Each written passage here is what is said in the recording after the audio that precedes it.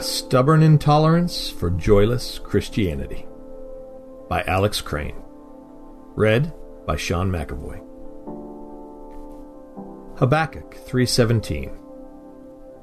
Though the fig tree should not blossom, nor fruit be on the vines, the produce of the olive fail, and the fields yield no food, the flock be cut off from the fold, and there be no herd in the stalls, yet I will rejoice in the Lord. I will take joy in the God of my salvation. Should one's relationship with the infinite and personal living God be joyless? Francis Schaeffer didn't think so. Yet there he was, a joyless man. Technically, he was theologically sound, but there was no denying that he had become a completely joyless man. If that had continued, no one would be speaking of Schaeffer or his writings or his legacy today. Thankfully, he was stubbornly intolerant of joyless Christianity. In True Spirituality, Schaeffer tells how the spiritual reality, which would become the hallmark of his life, came about only after a time of great personal crisis. It was 1952. Schaeffer had become a Christian from agnosticism years before. After that, he had been a pastor for 10 years in the U.S., and was now a missionary in Switzerland, living with his wife and young children. Over a period lasting several months, Francis worked through the disturbing gap that he saw between the large amount of Bible data he claimed to believe and the lack of genuine spiritual joy in his life.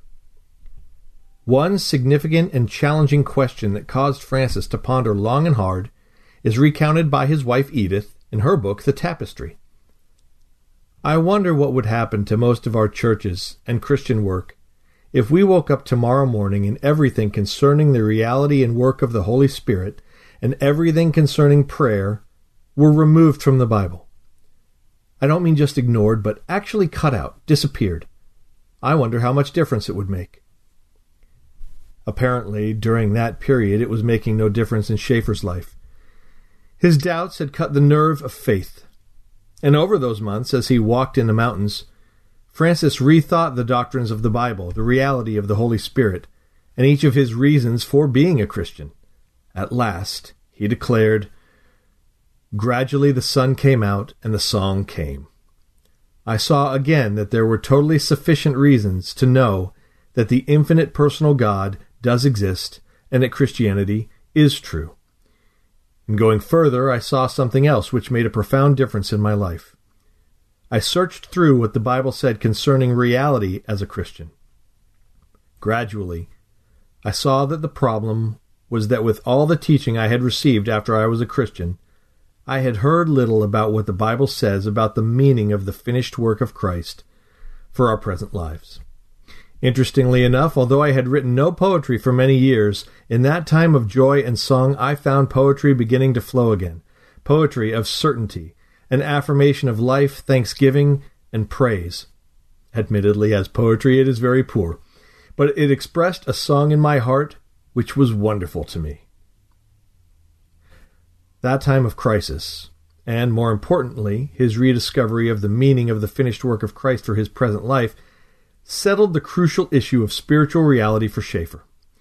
Francis saw and believed that the finished work of Christ really is the source of the Christian's life. Rather than pursue the trappings of Christian leadership while personally being a joyless Christian, he determined to wait for a greater reality of knowing God. With such a solid spiritual basis for his own life, he went on to become a great source of help for countless others. Intersecting faith and life. Are you stubbornly intolerant of joyless Christianity in your own life?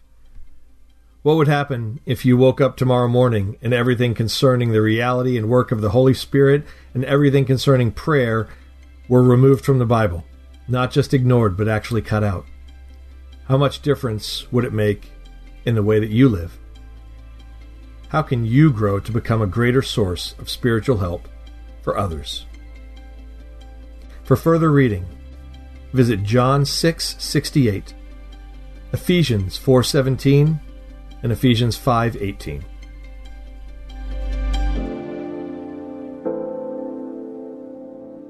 Hey listeners, thanks for joining us for the Crosswalk.com devotional podcast.